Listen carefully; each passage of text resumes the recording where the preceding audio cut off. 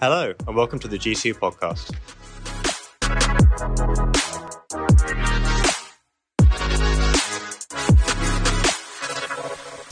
Okay, we're going to get started, so feel free to take a seat. If you're getting a coffee or something, come and join us.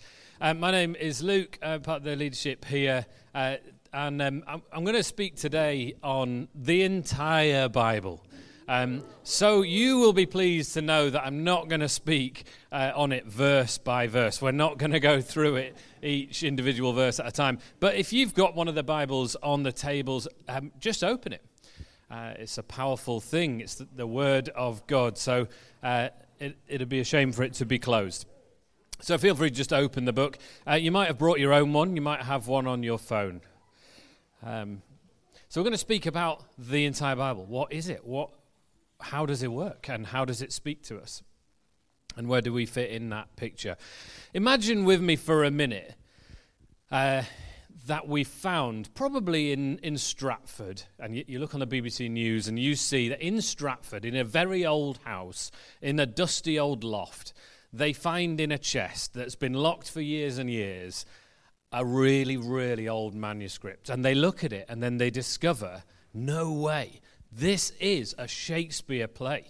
This is a bona fide Shakespeare play that's never seen the light of day. No one knew about this one, and they check out they sort of date their paper, and they work out how long it must have been there for and who used to own the house, and they track it, and they go, this is actually a brand new Shakespeare play, but we've never seen this. This is a game changer if you were into Shakespeare. This would be huge news. So it would be a shame if you just went, well, that's interesting, let's lock it back up in the box and let's leave it there. So it would be more interesting to say, let's try and put this play on. Everyone loves Shakespeare. They're fascinating plays, but there's only one trouble with this one which we've found. There's 5 acts to this Shakespeare play, and we've got Act 1, 2, 3, and 4. We've got the beginning of Act 5. And we've got the end of Act 5, but there's a bit missing. So you'll notice here on the catwalk, we've got Acts 1, we've got Acts 2, we've got Acts 3, we've got Acts 4, and then we've got Acts 5. But when we get to it, there's only just the start of it, and then there's a gap. There's this gap here, but we do know how the play ends. So this is what they find. I mean, don't worry, they haven't actually found this play. This is just... Imagine, what would we do? How would we put this play on, this Shakespeare play? How would we do it? Because it would be a shame if you just said, well, we're missing a bit, so it's really cool that we found this new play, but let's never perform it anywhere. Let's just lock it up again.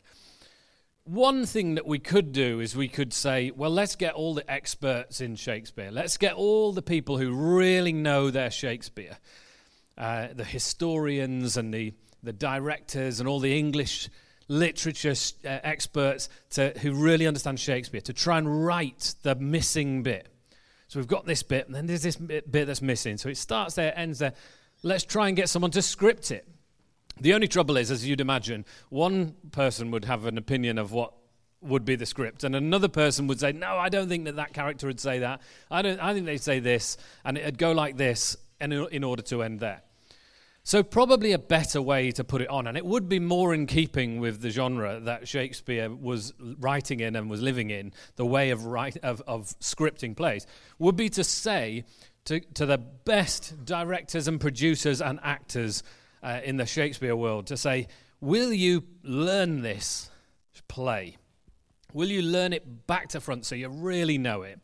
And then when we get to this play, each night, the actors are prepared and trained enough so well that when they get to that bit where the script leaves off, they have to ad-lib. They have to improvise the play because they know how it's going to end. They know that each character will know, well, I've got to end up here and I've got to end up over there. So they know how the play ends. So they'd need to improvise the middle bit.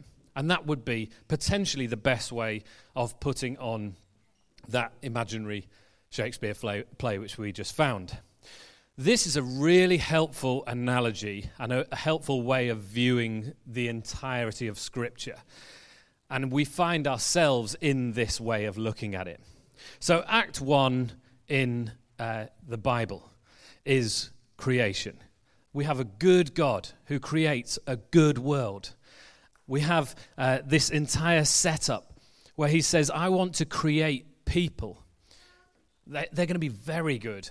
I'm going to create these image bearers, these creations which will carry my image. I want them to be my likeness. I want them to bring glory to me. In the Bible, it says that we are God's workmanship. The Greek word is poema, which is like the word poetry. We're effectively God's poetry when he writes us. And he says, yeah, I want these people to reflect my glory. This is not, his creating humankind is not some kind of moral test to see whether humans can survive and not sin enough or whatever. That's not his heart for why he creates us. He creates us good, and he wants to be in good relationship with us. So that's Act 1. Act 2 in the Bible is the fall, where humans make a decision to go their own way, and it ends in human empire and rebellion. All that stuff with the Tower of Babel, and when it's just like, if humans are just left up to their own devices, they start to kill each other, and everything goes terribly wrong. So that's Act 2. Act 3 is the story of Israel. It's God's relationship with a people. It's God saying, well, if I can work with you as a group, right from Abraham, right through all the Old Testament prophets, and the nation of Israel into exile, out of exile, into captivity and out of it, it's his relationship, all the way up to the person of Jesus.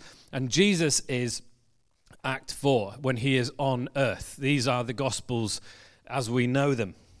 And you'll notice that the gospel writers go out of their way to remind us that this is one story, so that Scripture is an entire narrative, and it all points towards Jesus from all angles. So the gospel writer, John, starts by saying, in the beginning was the Word, which is how he is alluding to how this story starts in the beginning. And so he's saying, this is the same story that I'm telling. It's not a new story. This is one story. Or whether it is the genealogies that you see in the other Gospels.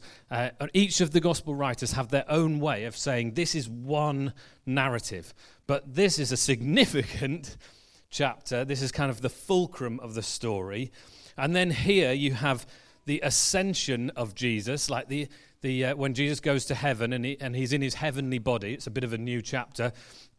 He's risen from the dead, and he goes to heaven. And then you have the early church and Pentecost, when the Holy Spirit comes to earth, and then Paul and Silas and Peter and others start spreading the word across the known world. So that's where the story leaves off. Thankfully, because John went and had a big dream on the island of Patmos, we've got this bit, which is how the story ends, but hasn't ended yet, in a kind of vision. So this is the finishing story, so we know where it ends. But this is where we live. And I think this is such a crucial way to see the whole of Scripture. In other words, we're in it. We're in God's story. He's written us into his story.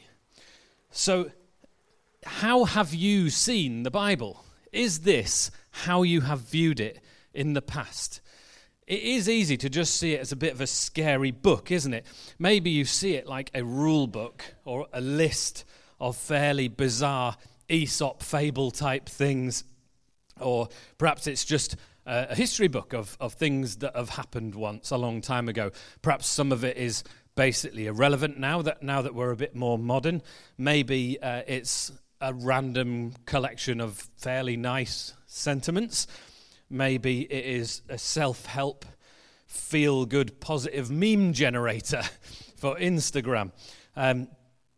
But Scripture is one story. If we'd have had the wherewithal, what I would have really liked is to have had a tree here and a tree at the other end, and then a huge pole connecting, like a big arc, because really the Scripture is one massive arc, and there's the tree of life at the start of it and the tree of life at the end of it in Revelation, and God's life flows throughout it.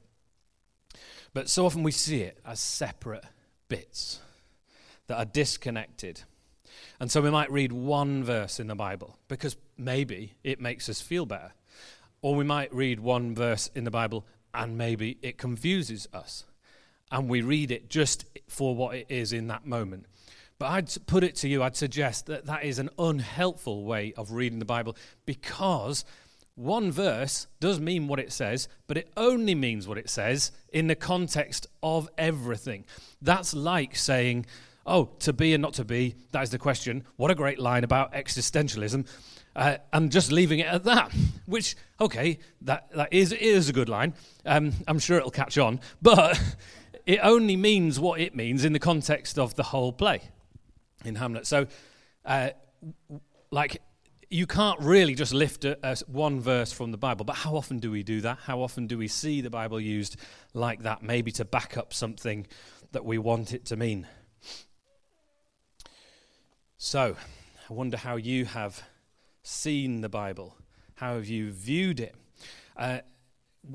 I think partly why my heart is really beating for us to look at this at G2 is that we are living in a culture where many people nowadays haven't grown up in the church. Many people don't know how to read the Bible, and there's no criticism in me saying that's just an observation of how the world is. Many people don't really know how to read the Bible and feel a bit overwhelmed by how to do it.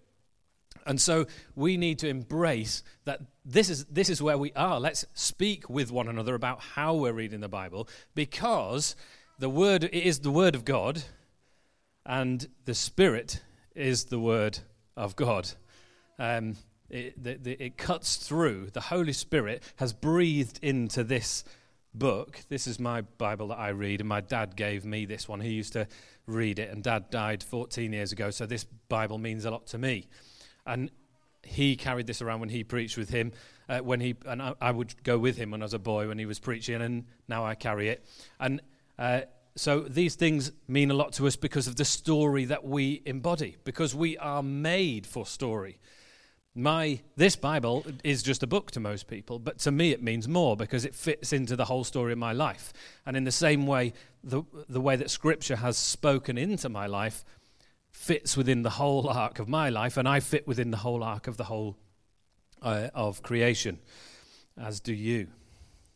So, and I think if it's the sword of the Spirit, the Word of God, which is breathed, it's alive. This is the only book that is alive, actually, and it is the most bought book. It's the most purchased book around the world. If the Bible was allowed to be in the bestsellers charts, it would be number one every week. So it's not allowed to be in the bestsellers charts, literally every single week in the world. And it's also the most stolen book, which I quite like. But it's how we fight our battles. We need the sword. And if we are in today's culture finding ourselves overwhelmed and finding it difficult to cope, we definitely need our weaponry as those who believe. This is the thing that says you were written into the script of God. He created you and he loves you and he says you're good, you're very good. The world doesn't say that about who you are. The world's got all sorts of stuff to say about who you are that isn't great. But this book says he created you to be good. And then because the world was so much of a mess, he sent Jesus to save you because he loved you so much. And there's always hope because of what Jesus has done. You can always find your way back to God, and he will always take you back. That's the great news of Jesus, which you can find in there and your story in it. But how we read it is difficult. There's challenges. When the first 5 books of the Bible were written, called the Torah, and the Jewish people, and Jesus would have read those, they read them in huge scrolls. And they would have unraveled those huge scrolls, and they would have read them aloud to one another in the synagogues and the temples. And it was important to be able to unscroll that whole thing in a really long line so that they could see the entire narrative going on. So they didn't just focus on one bit. In fact, there was a real hoo-ha in the early church when they made the scriptures into one book because they wanted to bind them all together as a one canon, they call it, like all the important bits that are God-breathed in one book. They wanted to get it all in one place. But there's a load of people who were like, well, that's a bad idea because when you open the Bible, then you're only going to be able to see what's on this page and you won't be able to see the whole scriptures rolled out like a scroll. Well, we've got used to the book thing now, and there's lots of us who like having an actual book in front of us. And some of us find it difficult when you have to look on a phone. And if you read your Bible on a phone, we think, oh, that's frustrating because you can't see what was the previous chapter and the next chapter so easily. You can see it, but it's not quite as simple. But I would say that's just a good challenge for us to need to get over, rather than a reason to not read the Bible on our phones. We've got to find ways to embrace, okay, that's what that piece of technology allows me to do, but I want to work hard to make sure I see the whole picture of Scripture in one. Because the risk is otherwise we look at Scripture as a way to serve me, to serve us individually. There's something called moralistic therapeutic deism, which is written about, which is how we read the Bible so often in today's culture. So moralistic, in other words, how we live. Therapeutic, making me feel better. And deism, about God. So I go to God to make me feel better about myself. So I look for scriptures that make me feel better about myself.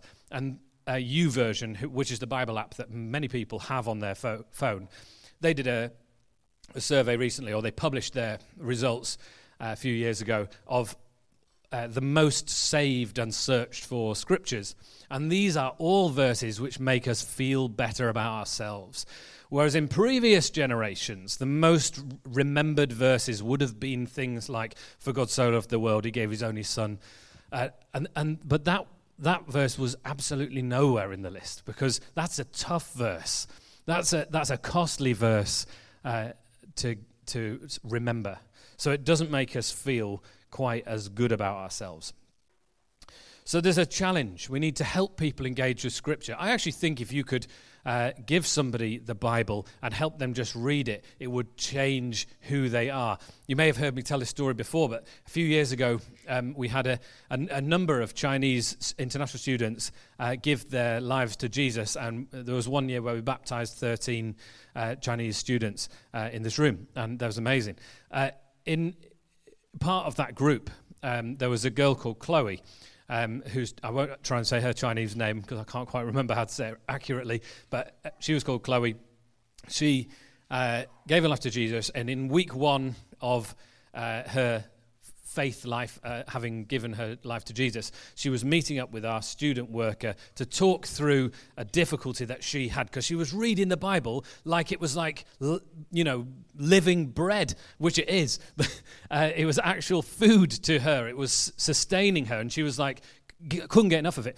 But she'd been reading this thing in Matthew 6, and she said, well, Jesus says, there's hardly anyone who takes this narrow path, and most people take the broad road. But that can't be true, because you're telling me there's 2 billion Christians in the world, so they can't all be on that narrow road. So either they're not really following Jesus, or Jesus was wrong and loads of people will take the broad road or the narrow path. So which one is it? So that's quite a good discipleship question to be asking a week into your journey of following Jesus. So she's been reading the Bible and wants to know why. Meets up with the student worker to ask that question, and brings along with her Melody, who just happened to be there, and they were going to lectures together. So they had a Chinese Bible that's been translated into Chinese. So that was just on the thing. While she's asking her question in Vanbrugh, York Uni, the other girl, Melody, starts reading it, and they look over 5 minutes later. She's in floods of tears, Melody, and they're like, "Whoa, what's going on? Are you okay?" And she's like, "What is this book? What is it?" And they're like, well, it's the Bible. She's like, what is the Bible? And they're like, it's the Christian book.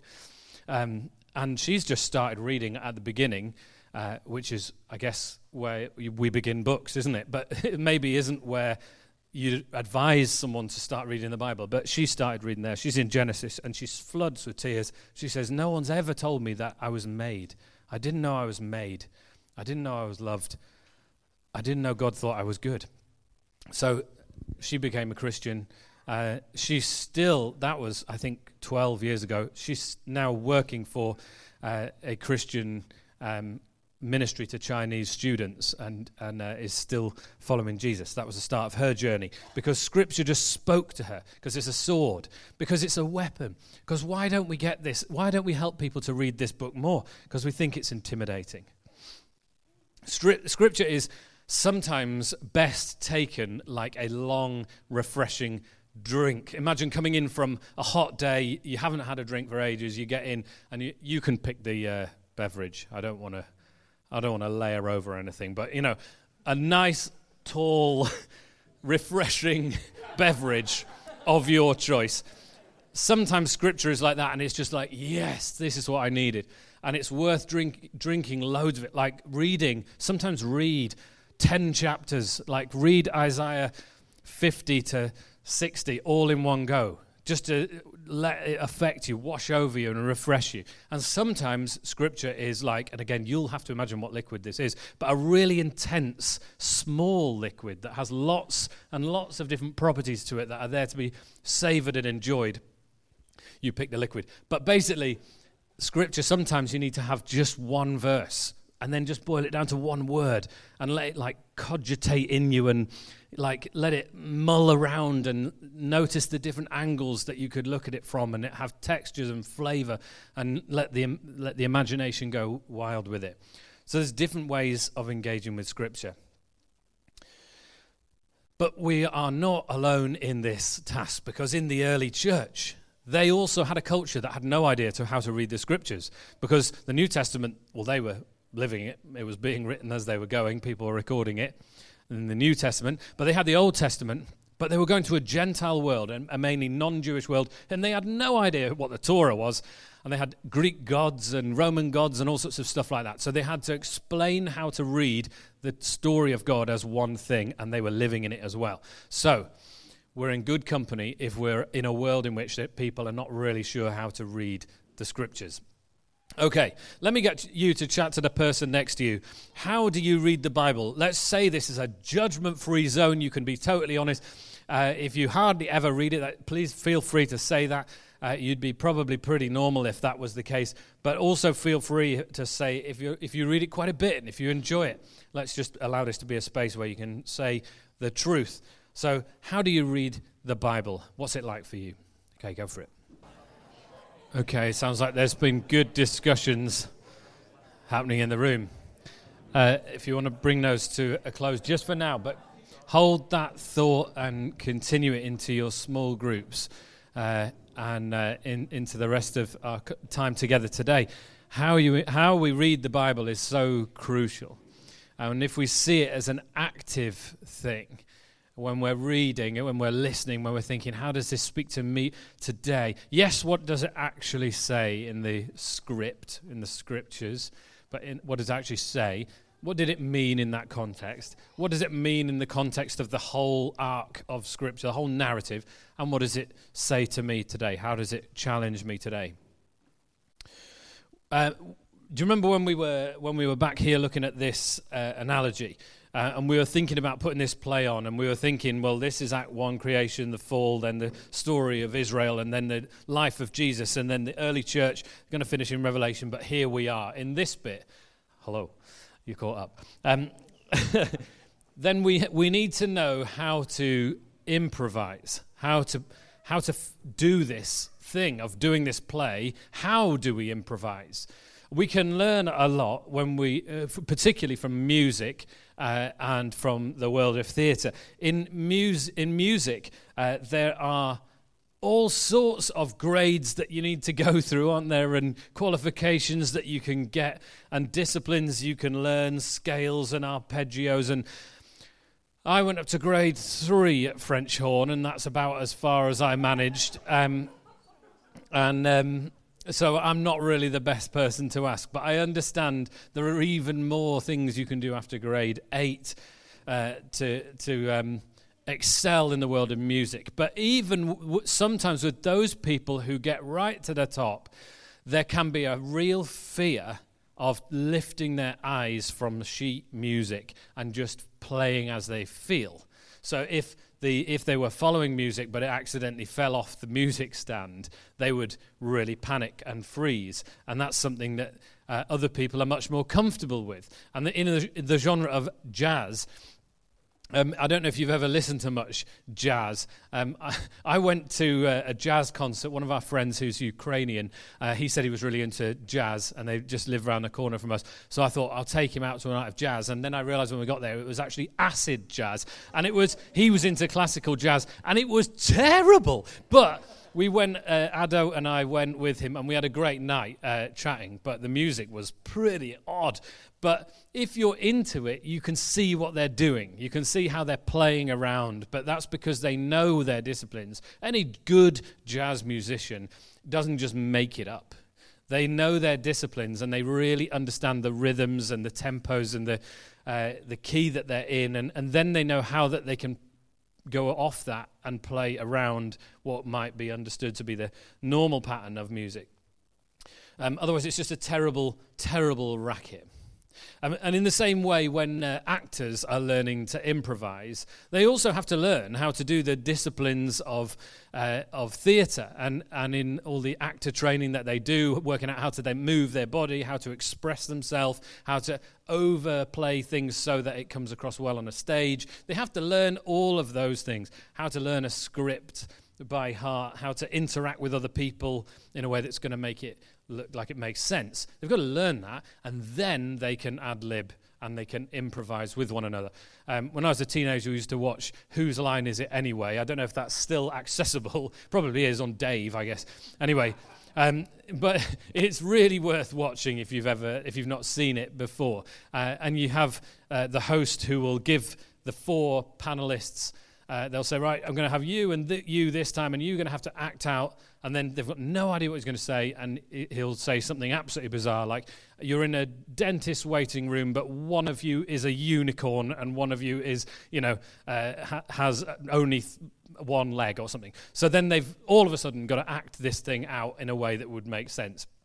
And it's hilariously funny what they come out with. But that's because, oh, hello, we have a dog in our midst. Let's improvise the moment well, and welcome the dog into Act 5 of the play.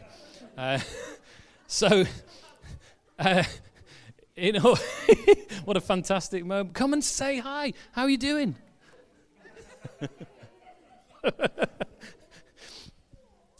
This is a fantastic thing to have happened, because the point I'm trying to relay is you never quite know what's going to happen in any moment.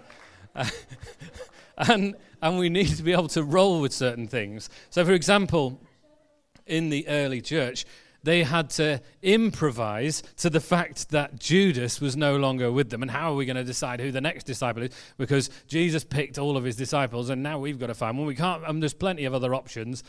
Let's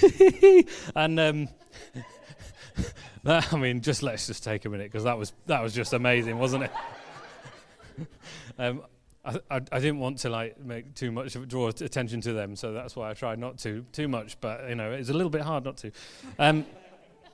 So they had to improvise with who was going to be another disciple, and so they end up drawing lots, because they were like, well, there's perfectly good options. So they found that as a way of doing it. Or they got kicked out of various places, or they were imprisoned in various places, or they were held captive in different cities, or they were fleeing, or they were shipwrecked. Now, this didn't come on the manual. When the early church were making their way around the known world, trying to spread the good news of Jesus, they were having to improvise, because they had learnt the scriptures, they'd got the Torah, they lived and breathed it, they had it in the rhythms of prayer were part of their daily life.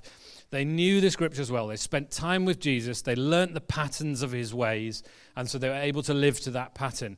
But that meant they could face an unknown circumstance and improvise in that context. So no one plans for a shipwreck, but then you have to know what to do next. Or when they were in prison in Acts and there's a huge earthquake and they could run away, then that's the moment when they improvise, because they say, no, we're not going to run away and escape. Instead, we're going to stay here and be an example of how Jesus would have been. And in that day, they lead the jailer's entire family to Jesus, and they're all baptized. But that is only happening because they're improvising with what they've known and learnt, and then they're also having the Holy Spirit speak to them. This is crucial as a way of seeing how we read the Bible and our place in that story, because it's an active way of living. To think every situation you face that's difficult, every obstacle you have to overcome, every opportunity you're given, every advantage you can make the most of, if you do that from the perspective of, I've learned the disciplines of grace that I've been taught through the rhythms of the Bible, through reading my scriptures, and I know what God's like, I know his character, I know what his heart is like. Now I can figure out, because I've got the Holy Spirit, what I should do in this moment and how I should live. And personally, I think the church doesn't do this enough. We don't improvise enough because we think we want to be good, we want to do things right, we don't want to do anything wrong. So we tend to be more like, particularly in this cultural context that we live in, we tend to be more like musicians who know the Bible quite well, or the sheet music quite well, but we don't want to take our eyes off the sheet music. We're afraid of what will happen if we get it wrong. And I think the Holy Spirit's waiting for us in the improvisation moment of Act 5, going, come on, I'm with you, let's at least have a go.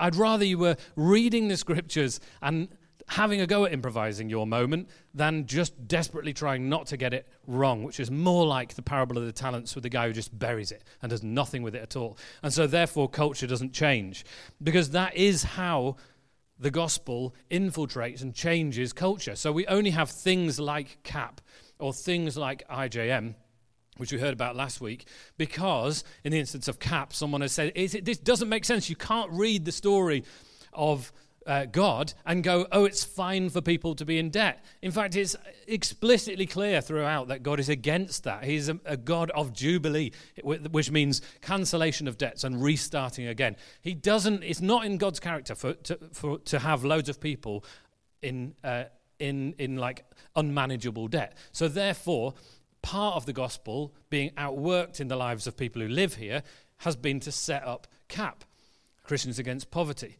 which is then alleviating that debt and helping people to escape from the crushing power that debt can have on people, and helping them to live in freedom. And then often they come to meet Jesus as a result of that.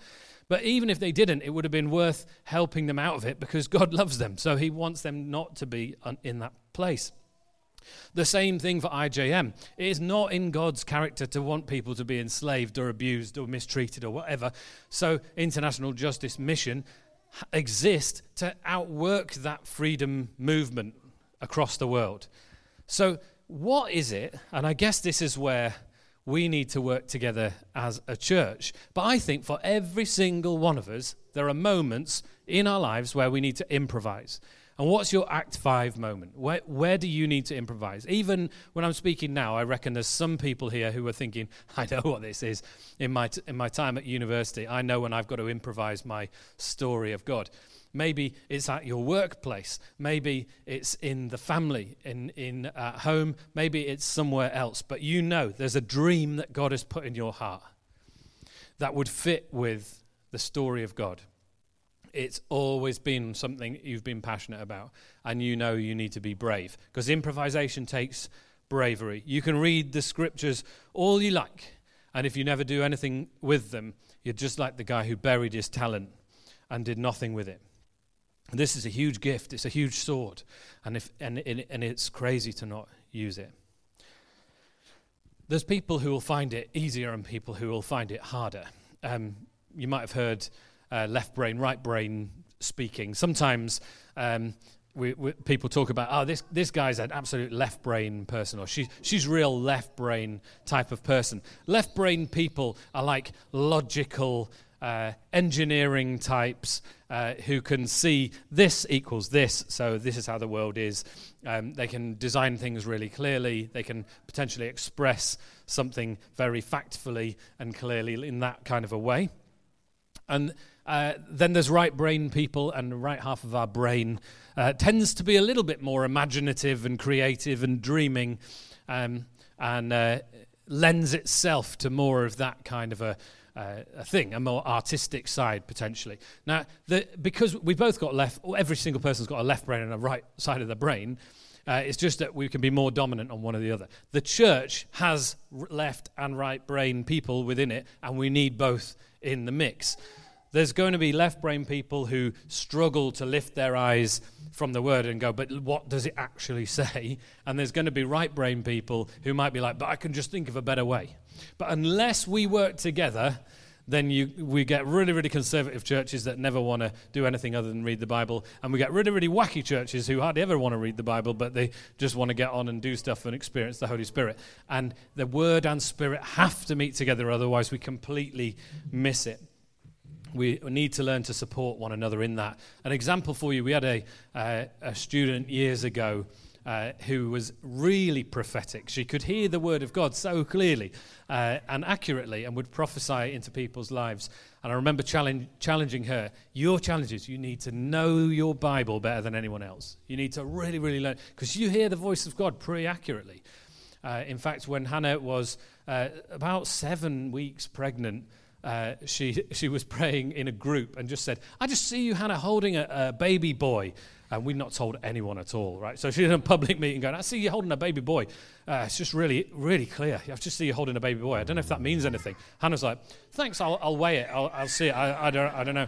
And we had to tell her afterwards, you're the first person we've told, but Hannah's pregnant. But that was an accurate word. But you maybe want to just think about how you deliver those words. Because we need to support one another, because we need both. We need to know the Word, be in the Word, read it regularly, allow it to speak to us, challenge one another from it. But we also need to listen to the Holy Spirit in order to do both things. That's what we need to do to improvise in our life. So I'd love us to worship together, but I also want to challenge us to be a bit brave. Can I ask you to stand for a bit, please? My question for you is, what is God inviting you to step into?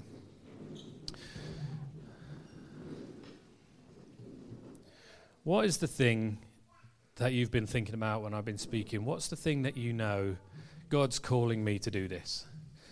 I need to be brave. There's something I need to improvise. Maybe you're already doing it and you want encouragement. So if there's anyone who feels like that, and I think there are, I'd like to invite you to come and stand in this part of the room. So you're at the back of the room. Everyone's not going to look at you, don't worry. But see where it says V here, and you're in this moment. You're improvising. I'd just like you to come and step out there, and the rest of us will surround you in prayer. And we'll pray for you.